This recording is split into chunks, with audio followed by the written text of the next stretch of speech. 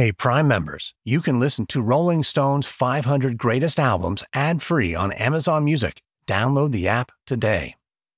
If I asked you how many subscriptions you have, would you be able to list all of them and how much you're paying? If you would have asked me this question before I started using Rocket Money, I would have said yes, but let me tell you, I would have been so wrong. I can't believe how many I had and all the money I was wasting. Rocket Money is a personal finance app that finds and cancels your unwanted subscriptions, monitors your spending, and helps lower your bills. Rocket Money has over 5 million users and has helped save its members an average of $720 a year with over 500 million in canceled subscriptions. Stop wasting money on things you don't use. Cancel your unwanted subscriptions by going to rocketmoney.com/Wondery. That's rocketmoney.com/Wondery. rocketmoney.com/Wondery.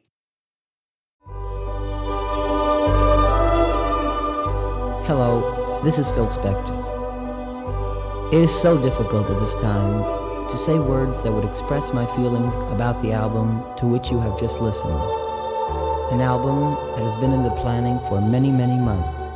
Back in the early 60s, the teen pop producer Phil Spector set out to make the first rock and roll Christmas album. We told him, you got to be crazy. That's Darlene Love of the Blossoms, who sang lead on one of Spector's hits, He's a Rebel.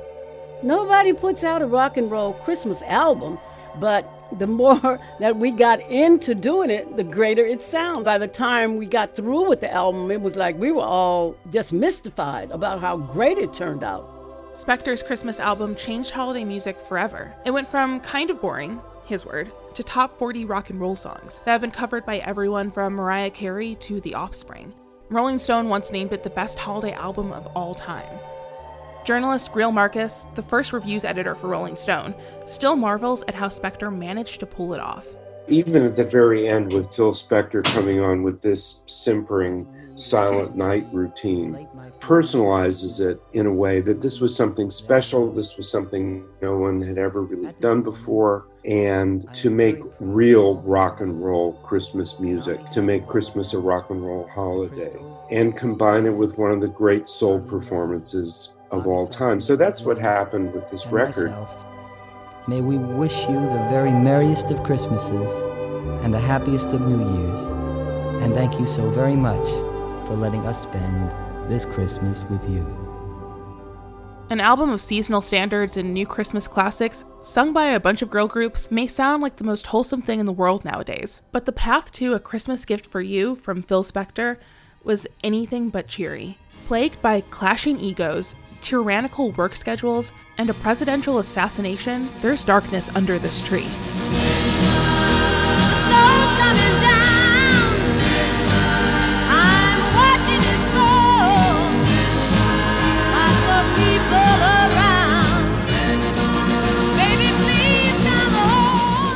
I'm Brittany Spanos, senior writer for Rolling Stone and your host for Rolling Stone's 500 Greatest Albums.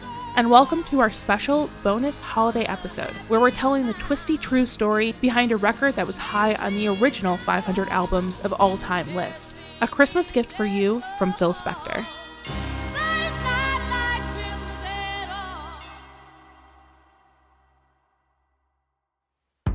In the early 60s, Phil Spector was a 20-something producer on the rise, having formed his own record label with his partner Lester Sill, Velez Records. Spector came into the partnership with a ton of hits to his name, from the Teddy Bears' 1958 track, To Know Him Is to Love Him, to Benny King's 1960 tune, Spanish Harlem. With the label, Spector worked with girl groups like the Crystals and the Ronettes, to carve out chart toppers like the Ronettes' Be My Baby, to the Crystals' Da Do Ron Ron. But for more on the record that no one saw coming, here's Rolling Stone news editor Brenna Ehrlich, who writes about music and crime. First, you should know that we weren't able to talk to Phil Spector for this podcast because he's currently serving time in prison for second-degree murder. We'll get to that later. So to make this Christmas album, originally called A Christmas Gift for You from Velez Records, he assembled a group of musicians at California's Gold Star Recording Studios, and that's where he began building his wall of sound. It's this recording technique that he created, which is basically what it sounds like, a massive, lush orchestral arrangement. and this approach made him one of the most influential pop producers of all time. What made the Beach Boys want to make records? That's Brian Wilson of the Beach Boys, who coincidentally released their own Christmas album the following year. And he also says that Spector's record is one of his all-time favorites. Anyway, Spector handpicked singers to voice the Christmas classics, like Lala Brooks, who flew out to California without the rest of her group, the Crystals. She was just a kid at the time. Phil was never the type of person to come to you and say, hey, we're going to do this project. I think he felt more like he was the boss. And we were so young. I first met Phil when I was about 13. I was flown out to California to put down the tracks, the lead vocals. So when I got to California, he just showed me the music and I sang it. And Darlene Love sang on Christmas Baby, Please Come Home, Rolling Stone's top Christmas song.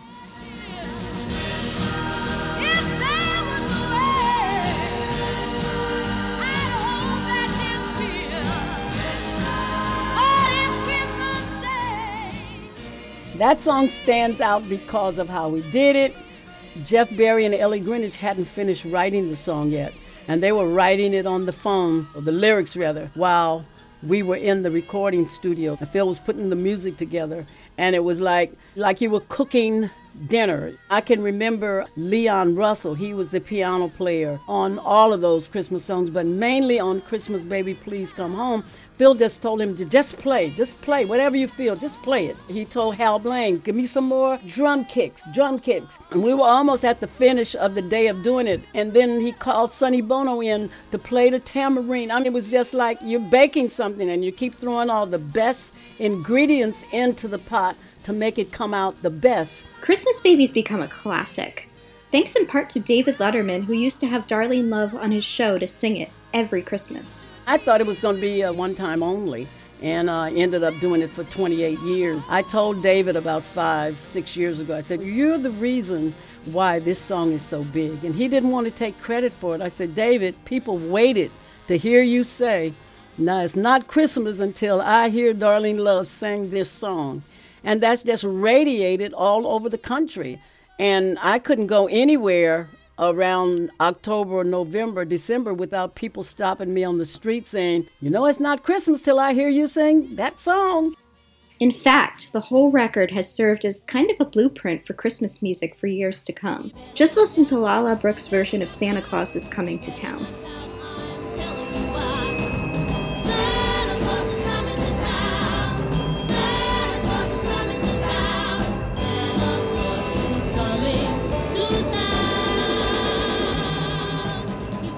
Bruce Springsteen was clearly inspired by this cut when he went on to record his own rendition in the 70s. I think Santa Claus is Coming to Town sticks in my mind because you know why? Because Bruce Springsteen copied it. At the end of the day, I love Santa Claus is Coming to Town because I love that Bruce Springsteen copied my version of it. This album set a new precedent for Christmas songs. They didn't have to be corny and old-fashioned or silly. Holiday music could rock. And it could top the charts, even decades after release. Again, Darlene Love. I think that record made such a huge impact because when it was recorded, rock and roll was just coming into its infancy and it was starting to grow. And I've talked to people like Bruce Springsteen and Elton John and a few other entertainers, and they believe that Phil Spector put a shot in rock and roll, and especially when he put the Christmas album out, because nobody till that time, not a rock and roller, had put out a Christmas album. So one of the reasons Phil Spector wanted to make this record in the first place was because he loved Christmas, despite being Jewish. And according to Darlene Love, he brought his passion for the holiday to the studio. It just wasn't Christmas outside, but it was Christmas in that studio. Phil went and got lights, Christmas tree, and we were in Santa Claus hats. And then he made the studio cold like it was outside. It was 105 degrees that year. But in that studio, it was freezing. So I used to go in, I say, oh, no, Phil, listen. We can't sing in here, it's too cold. And he would like warm it up a little bit. But sometimes we would just have to have on jackets to keep ourselves from freezing. So in the beginning, it was great. I guess like everything else. Phil Spector already had a reputation for being eccentric and demanding. And Love says the sessions progressively got more uncomfortable. Phil would start bringing his bodyguards to the sessions for whatever reason. And he found two of the biggest men on the planet to be his bodyguards. But when we all first started off, it was a lot of fun. It did get a little intense because of Phil and his guns. He wanted to play with guns in sessions. I wasn't having it. I wasn't having a party. I'd drive up and they say, Phil is in there acting up. He got his guns. I said, well, I see y'all. I'm going back home. I didn't even want to go inside to see what was going on. Lala Brooks remembers this too. All he would do is spin him around and he'd want to spin him around and put him into his holster when he had around his waist. So I didn't know that they were loaded. And I don't know today, but I know they were real. Seems like a strange thing to bring into the studio. Not strange, it's crazy. But that's because Phil, I think he was insecure in so many ways. I think his insecurities made him different. Phil Spector's erratic behavior in recording sessions was part of a career-long pattern. Lala remembers how Spector would treat some of the musicians, like Sonny Bono of Sonny and Cher fame, successful singer-songwriter and producer in his own right. He worked for Spector early on as he was making this Christmas album. Sonny Bono was the sweetest person Phil could ever have around him. Every day, Sonny was there, but he treated Sonny like a piece of crap. And I was there as a child to witness. But Sonny wasn't stupid. Sonny took all that crap and he learned from him. That's when he came out with I Love You, Babe, because he learned from Phil. He learned from Phil's madness. He learned from Phil's abuse. Some of the madness that Lala's referring to involved incredibly tough work days. Yeah, but it's intense. Phil had long hours. If I put down tracks, I think I would be there from 12 to like 5 in the morning. Mind you, with nothing to eat. Phil wasn't the type of person to bring in a pizza. I remember as a child going to the vending machine where you get peanuts and soda. I used to fill up on peanuts and a Pepsi Cola to fill my stomach. He wasn't the type of person that would say, let's take a break, guys. Let's give an hour and we have lunch and it's on me. No. So everything we did with him was for Phil's benefit. Losing sleep, putting down the tracks. I remember doing the Do and Run and I was into 50-something tracks and 40 musicians in the studio and him going over and over and over. It was all about Phil Spector. And despite all the work that went into it, it wasn't exactly an immediate success, mostly because of what happened right before the holidays back in 1963. At 1:25, the motorcade moves into the downtown area. Death is 6 minutes away. In a warehouse, a sniper with a rifle poised waits. The legend goes that the album dropped on November 22, 1963, the same day that President John F. Kennedy was shot and killed by an assassin in Dallas, Texas. Release dates were kind of fluid back then, though, so it was kind of hard to prove. But journalist Greil Marcus remembers hearing songs from the album on the radio before the president's death. Well, it would have been in the fall of 1963 when it was released, and it went on top 40 radio in the Bay Area and everywhere else, I guess, and it was just getting constant airplay, and everyone loved it and kept their radios on to hear the next song, whatever it might be.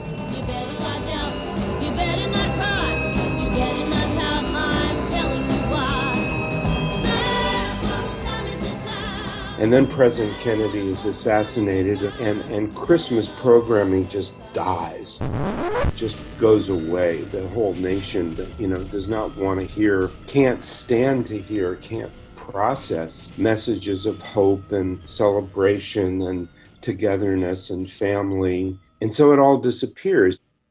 Spector was understandably crushed, and for a while the record was very hard to find.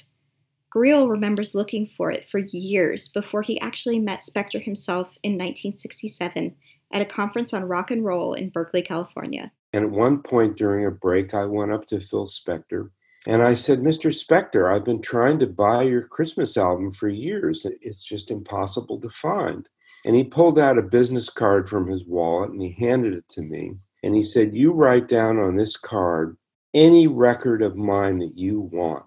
And you send the card back to me, and I'll send you those records. And, talking in this very tough guy manner. And I said, okay. I wrote the Christmas album on the card. I sent it back to him. A week later, the album arrived in the mail. After shuttering Phil's records at the end of the 60s, Phil Spector hooked up with the Beatles and reissued the record via their label Apple Records. And that is when the wheels really started to turn for A Christmas Gift for You. The album dropped in 1972, finally hitting the US charts with a vengeance. Phil Spector changed the name of the album to A Christmas Gift for You from Phil Spector, and he even put himself on the cover.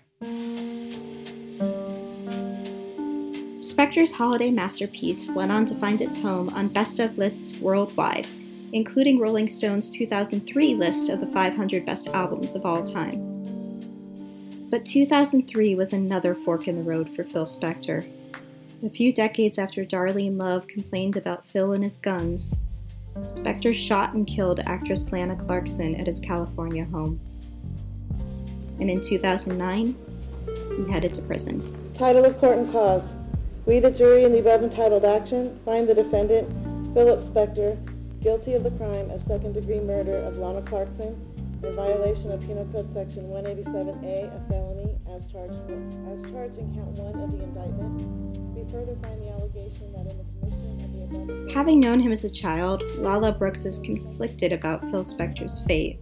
I wasn't surprised with the ego thing when he brought the woman to his mansion or whatever.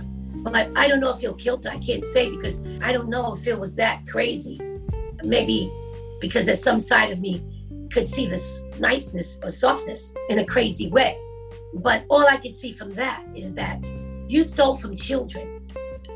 So what goes around comes around. Even though I don't wish it on anyone, I'm not a hater of Phil, but it could be anybody. When you do wrong, you get wrong. And I wouldn't want anybody to be in prison wrongly accused. But Phil had not been right. He wasn't right. He stole everything from us when we were children. So what do you expect? Brooks says she never really got the payment she deserved from the hits she sang on, which was a common complaint from women on his label. Do you get royalties from the Christmas record? We get royalties, but we'll never get what we deserve. We'll never get what we deserve. Both Darlene Love and the Ronettes have sued Spector for unpaid royalties in the past. Ronnie Spector of the Ronettes was married to Phil for just a few years back in the late 60s and early 70s, before she says she escaped from his mansion barefoot. And I never knew what goes around comes around and all that until, he went to prison. Then I knew what it meant. Because I'd been in prison in the mansion for 7 years. I didn't go anywhere. I never saw a movie. I never did anything in California because everything was brought to me. And Love says she cut ties in the mid-70s after a humiliating recording session. We went in the studio to record this song, Lord, If You're a Woman, and Phil started bashing me. It was a lot of people in the control booth. John Lennon was in there, Cher was in there, and he was like trying to make me look like a puppet of his. They kept saying, sing it again, doll, sing it again. I don't like the way he said it. Well, he never treated me like that before. So after a couple of hours of him treating me like that, I took the earphones off my ear, put them down in the chair, put my coat on, and walked out the door. And I never saw Phil Spector again until I saw him in court 20-something years later with my lawsuit against him, and I won my lawsuit. Still, the music is untouched by all this darkness. And when you listen to it today... One of the things you can hear all through the Christmas album is joy and delight and humor and the sound of people having fun. And I think that's what's kept that music so vital, so vibrant, and so present after all these years.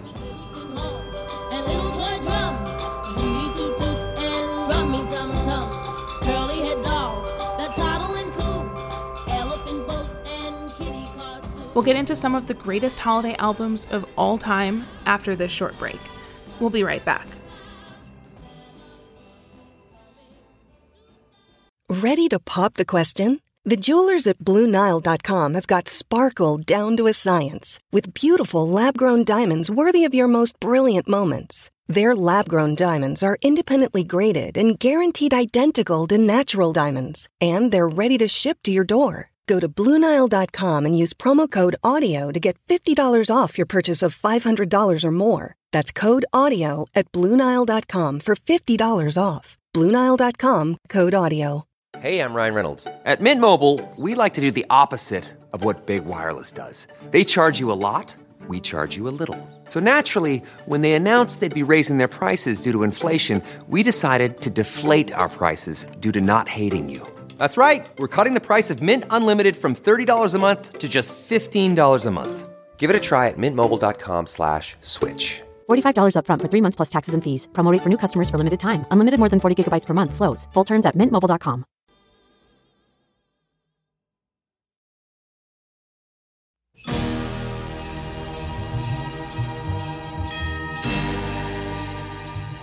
Today we're going to be doing something a little bit different than our last roundtables, and instead of talking about the album that we just dug into, we're going to open it up to the genre that this album is so legendary in and talk about holiday music. I'm joined by Rob Sheffield, Josh Gondelman, John Dolan. Can you each tell me a little bit about yourself and basic overview of holiday music? Is it good? Is it bad? Is it mixed? Let's start with Rob. I'm a Christmas music fan of very simple beliefs. I believe in having a simply wonderful Christmas time, not simply having a wonderful Christmas time. That pretty much sums it up. Hi, I'm John Dolan. I'm the reviews editor at Rolling Stone. I am extremely pro Christmas songs and Christmas albums, which I realized when I did a top 25 Christmas albums list for the RollingStone.com a few years ago. I just didn't realize how many great ones there are, and it was hard to get to 25. So I became a real true believer in the power of Christmas albums during that list.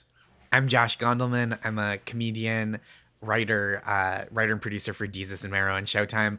I am hot and cold on holiday music. A lot of people, so far, we've had a lot of talk about Christmas music, which is, I think, because it is the dominant variant within this genre. And as the loudest Jew on this podcast, I have some thoughts.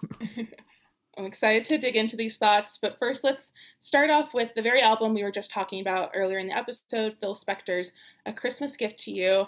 And John, this topped the list of the 25 greatest Christmas albums that you put together for Rolling Stone, and it even made our first 500 greatest albums list. Why is that?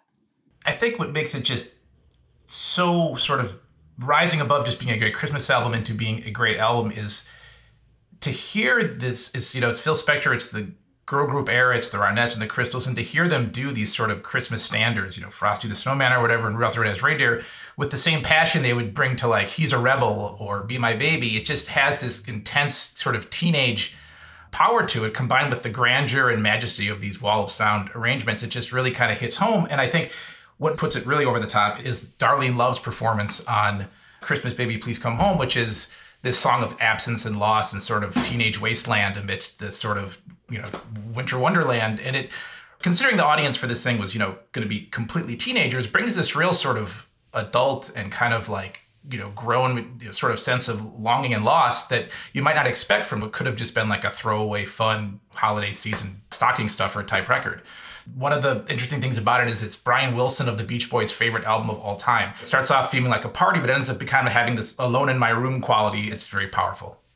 Josh, had you heard this album before we enlisted you for this podcast? I'd heard selections of it, including the aforementioned Christmas Baby Please Come Home, which is great. And there's so many great songs on this. And I think John kind of nailed it in that they sound like songs, right? That's, I think, what takes it from like, oh, this is a pleasant song to hear around the holidays, maybe in a Walgreens or whatever, or while you're trimming a tree, to like, oh, this is like a song that people would listen to.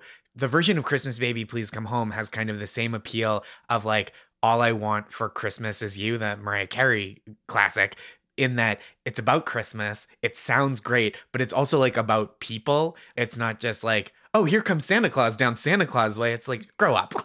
Talk about who you love and what you've lost, even at Christmas.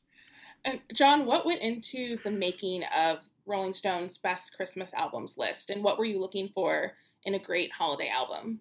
I think what you look for are the artists in the tradition and showing the love for the tradition, but also kind of making it their own. And the ones that kind of rise to the top are those ones like there's James Brown's Christmas albums are great, and the Motown Christmas album is great, where they're just kind of throwing themselves into these songs and having a lot of fun, but also sort of like adding a soulful quality or just their own sort of take on what makes the Christmas record great. Also, without the Phil Spector Christmas album, every Martin Scorsese movie would be 10 minutes shorter. Couldn't do it. Yeah, you really have to. A lot of montages couldn't happen without. You hear Ronnie Spector sing "Frosty the Snowman," you know Robert De Niro is about to kill somebody. It's the soundtrack of every Scorsese movie, as it should be and always will be. Do you each have favorite holiday albums? Personal favorites? Absolutely. For me, my favorite Christmas album of all time is A Very Special Christmas from the 80s. Only the 80s this could have happened, where the aforementioned classic Darlene Love singing Christmas, Please Come Home. U2 do that song. They recorded it on a sound check, and they turn it into this beautiful song. It's basically about Irish immigration across the ocean. This incredibly beautiful version where Bono sings Christmas, Baby, Please Come Home, as if it means absolutely the world to him. It ends with Stevie Nicks doing Silent Night. I rest my case, but really, so much great stuff on A Very Special Christmas that only could have happened in the 80s. Lots of quintessential 80s artists. Run DMC doing one of the all-time classics. It's Christmas Time and Hollis, Queens. Mom's Making Chicken and Collard Greens. It's an absolutely perfect hip-hop Christmas song. To me, A Very Special Christmas really, really holds up over the years. It's a beautiful and strange time capsule. Between 1968 and 1970, James Brown made a Christmas album every year. And they're compiled on James Brown's Funky Christmas, which takes the best tracks. It's great. There's like Santa Claus Comes to the Ghetto, and there's like Hey America, It's Christmas. He has these passionate kind of calls to sort of justice and unity and love. The Hey America Christmas title track is incredibly funky. The couple boy that jumped out to me when I was doing this list was the Willie Nelson one from 1979, Pretty Paper, which has just got this laid back, really sweet after hours Christmas. It's sort of like his standards albums like Stardust, and it's really kind of laid back and beautiful. Another one that surprised me that I really liked was The Ventures, the surf rock band from the early 60s made a Christmas record. It's just this beautiful guitar paradise kind of thing of them just doing like Silver Bells or whatever. And it sounds like the Velvet Underground. It's really wonderful. And so I was just always impressed. There's so many, like if you want to go to the jazz side, there's the Ella Fitzgerald one is incredible. The Frank one's incredible. The Elvis Presley Christmas record, which Irving Berlin tried to get banned because he hated his version of White Christmas so much, is kind of sweet. So there was a bunch, but those kind of jumped to mind. What about personal favorite holiday songs? What are the things that make you all feel super festive once it's the season? One that's a huge favorite for me in the genre of sort of new wave Christmas songs from the 80s. The Waitress's Christmas Wrapping is just really a perfect song. It's a rom-com. It's not about toys. It's not about presents. It's not about sentimental memories. It's about a single woman in the big city who just wants to spend Christmas by herself. And of course, there's a romantic twist at the end. Spoiler alert, stop listening for the next 10 seconds if you don't know this song. The plot twist at the end is she forgot cranberry sauce, so she has to run out to the all-night supermarket. And there she sees the guy she's had a crush on all year. And they smile in the island. They say, you forgot cranberries too. And it's a wonderful cornball romantic ending to me, just a perfect Christmas song. Bruce Springsteen's version of Santa Claus is Coming to Town just is like so much fun to me. Like it sounds like celebrating, Santa Claus is Coming to Town is like a thing you would tell children. It's not like for adults to say to one another, but he sells it so hard that you're like, does Bruce Springsteen still believe in Santa Claus? And that's so charming to me. That's how psyched he is for Santa Claus, is that you're like, this grown man thinks Santa's real. I'm like, who am I to argue? He's the boss.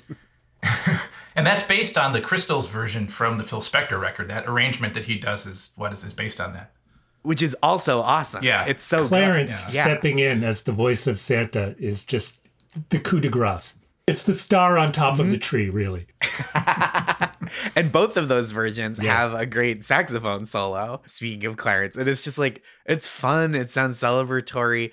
Those two songs to me, the first time they like pop up on the radio or like on a, some kind of streaming mix, I'm just like, oh, this is swell. I love to hear it.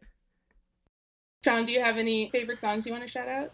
Yeah, actually, Pogues, A Fairy Tale of New York, which is about just drunks in New York fighting their way through Christmas after Christmas. Actually, one that I really didn't know about until I was working on this list was Marvin Gaye's song, I Want to Come Home for Christmas, which was in 1972, was released as a single. It's on the CD version of the Motown Christmas record, but it's sung from the perspective of a POW in Vietnam. And it's like a very moving ballad with actually some kind of cool country guitar on it.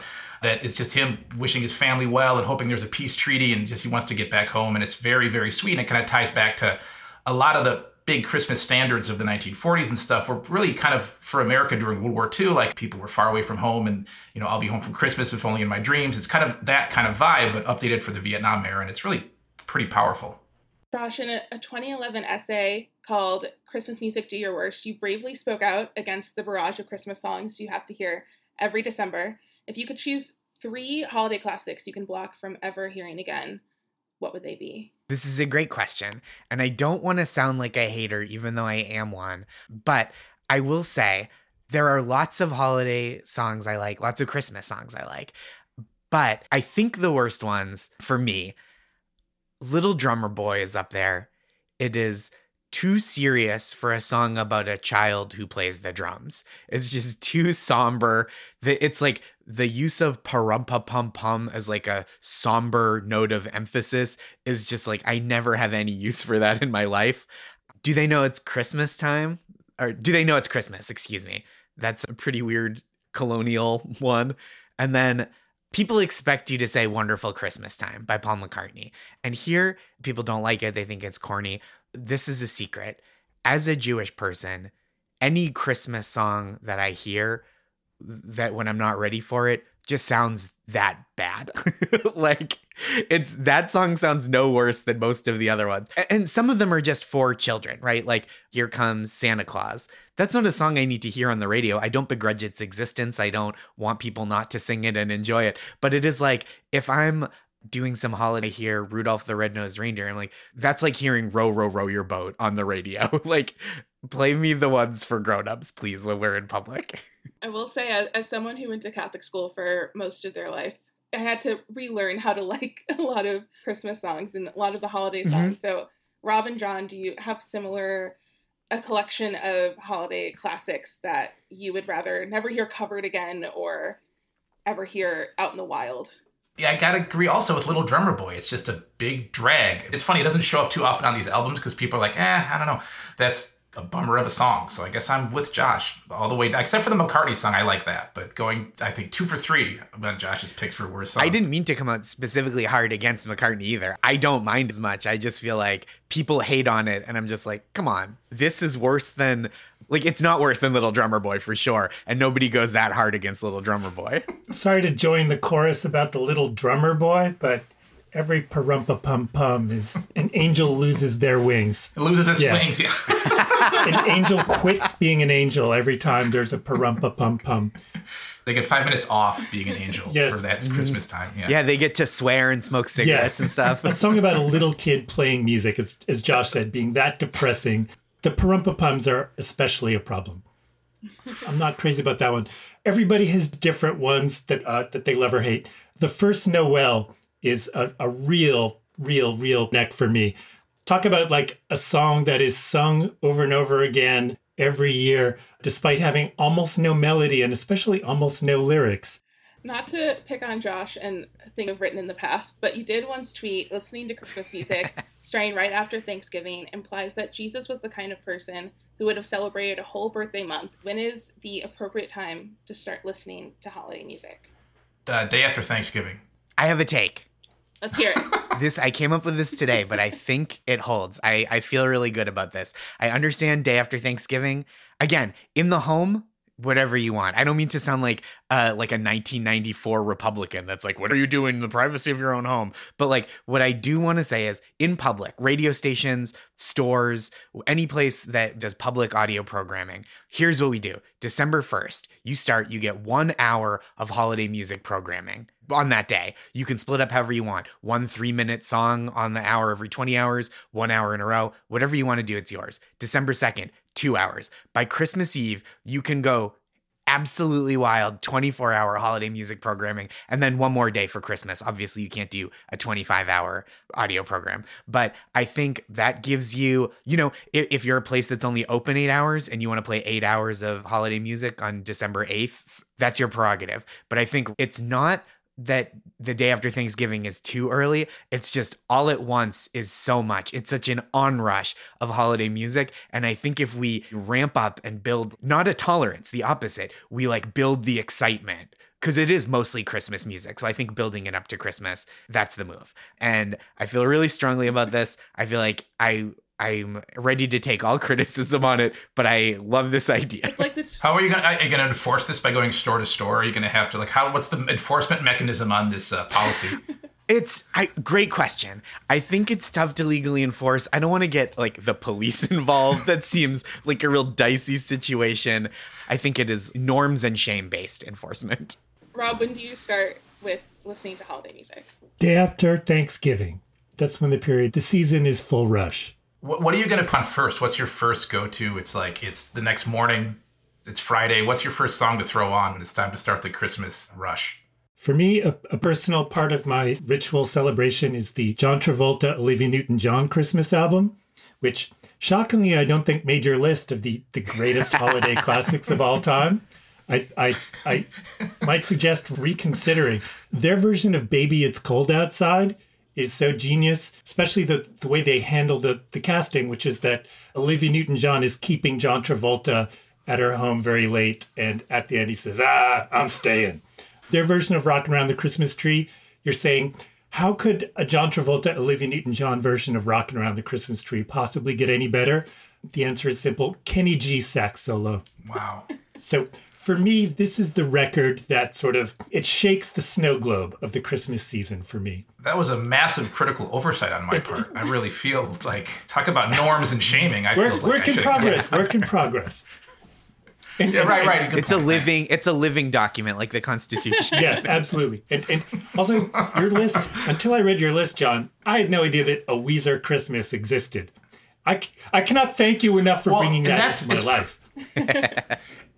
It's so bad, but it's so funny because they only do the most Jesus-y Christmas songs, and he does them in that deadpan flat delivery. It's really kind of a dark, weird record, but yeah, it's number 25 for sure on that 25 album list. I want to shout out a new holiday classic within the last, I guess it's not even within the last 20 years, within the last 30 years, is Adam Sandler's The Hanukkah Song. That song, so important to my life because I was in elementary school when that happened. And first of all, it immediately put into the holiday music canon a Hanukkah song that's not specifically about a dreidel, which is this was huge for us. By us, I mean all Jews younger than 65 at the time. And it was a fun, cool thing that other kids liked and thought was cool. So that was very exciting.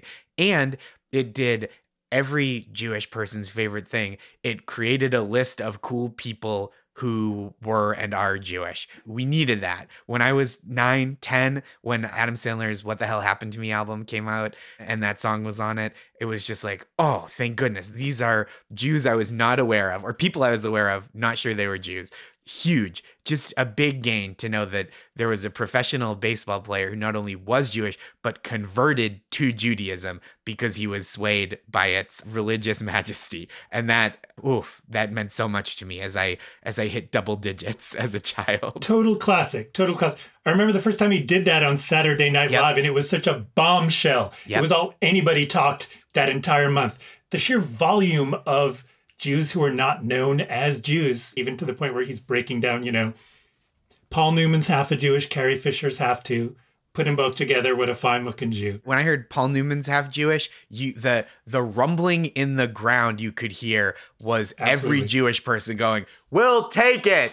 Absolutely. Incredible. Beautiful Seismic, moment. As you said. Yeah. Another favorite Hanukkah song is Hanukkah Rocks by Gefilte Joe and the Fish. It's a banger. I don't know it. Hanukkah Rocks All Around My Block. I'm embarrassed. No dreidels. What are sort of other new classics of the last couple of decades that have broken through? Taylor Swift's Christmas Tree Farm. It's a relatively new banger that I think has a canonical chance. But you compare everything to Mariah Carey's Christmas song, and it just sort of fades in comparison. She really nailed the trick of doing a modern Christmas song that has become a genuine standard. I will say that Ariana Grande and Lady Gaga have made very good attempts at original Christmas music. Lady Gaga did a remake of Little Drummer Boy called Christmas Tree, which is a very, very dirty song that uses Little Drummer Boy and makes that song palatable. And then Ariana did a trap pop Christmas and Chill EP, pre-Thank You Next, but sounds like the holiday version of Thank You Next. Those have become part of my Christmas canon. It's really true. I think Ariana is just going to keep banging out more and more classic Christmas songs. Her Tell Me Santa song from a few years ago. I loved that song because it sounded like it was really sweet and pious, and you pay attention to it, and it is so filthy. It's what you want in an Ariana Christmas. Yeah, that's like the Grande Zone, right? Like, absolutely. Wow. Absolutely, yes. There's such a small pool of subject matter that a Christmas song can be about, or a holiday song can be about, outside of the religious fare. Like, that you really have to hit a lot of the major themes of like Santa or dreidels or something that's kind of like, this is a product of the holidays that we are hitting on. What are your favorite scenarios in a holiday song that you've heard? I like the sort of lonely ones, the sort of like across the universe one, like the sort of like 2,000 Miles by the Pretenders, or actually this year, since so many people during the holidays won't be able to go do stuff with their families if they're being responsible, which hopefully they all are. These songs about kind of like absence and distance really sort of, I think, matter a lot, or can take on a lot of meaning.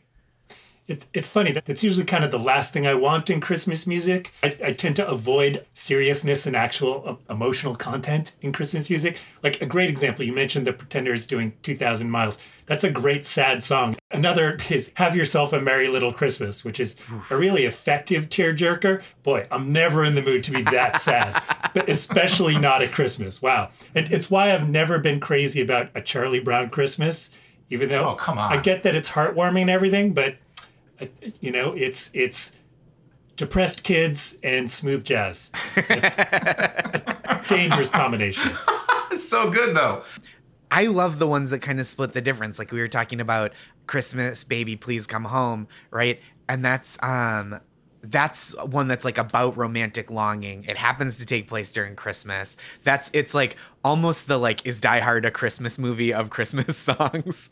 Because it's like, it happens at Christmas, but it is that's about... so right on. Oh my God, yes.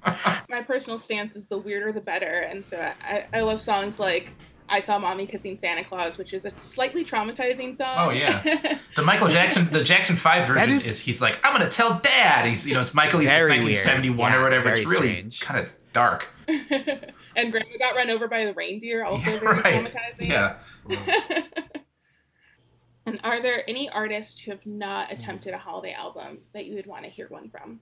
Okay, this is a wild curveball, and it's just for my personal taste. But I do feel like with all the kind of Catholic resonant imagery and their affection for Bruce Springsteen, I would legitimately love a Hold Steady holiday album.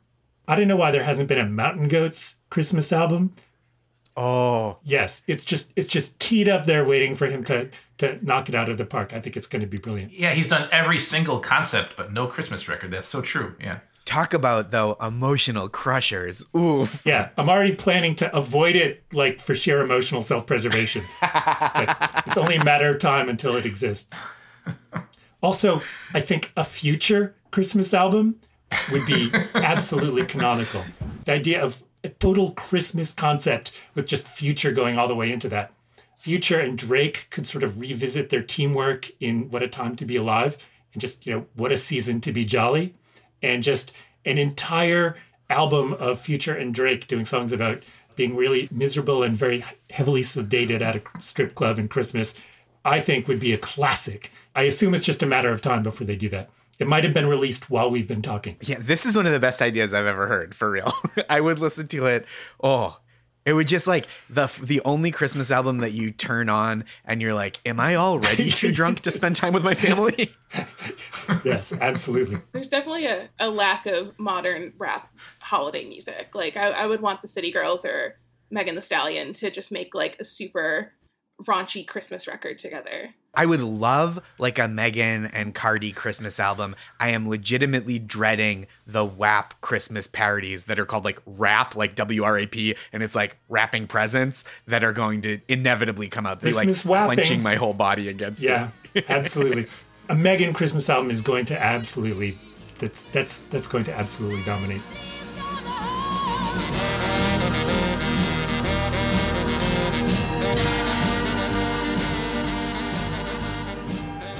That's all for this special holiday episode. I'm Brittany Spanos. This is Rolling Stone's 500 Greatest Albums. Executive producers are Christian Horde, Nathan Brackett, and Gus Winter. It's produced by Emrys Eller and me, mixed by Michelle Lands. Our senior producer is Jasmine Morris. Megan McBride is our production manager. Bridget Shelsey is our production assistant. Fact-checking by Jonathan Bernstein. Supervising executives for Amazon Music are Raymond Roker and Morgan Jones. And for Rolling Stone, Jason Fine. You can find this podcast exclusively on Amazon Music, on the web, the mobile app, or on any Echo device.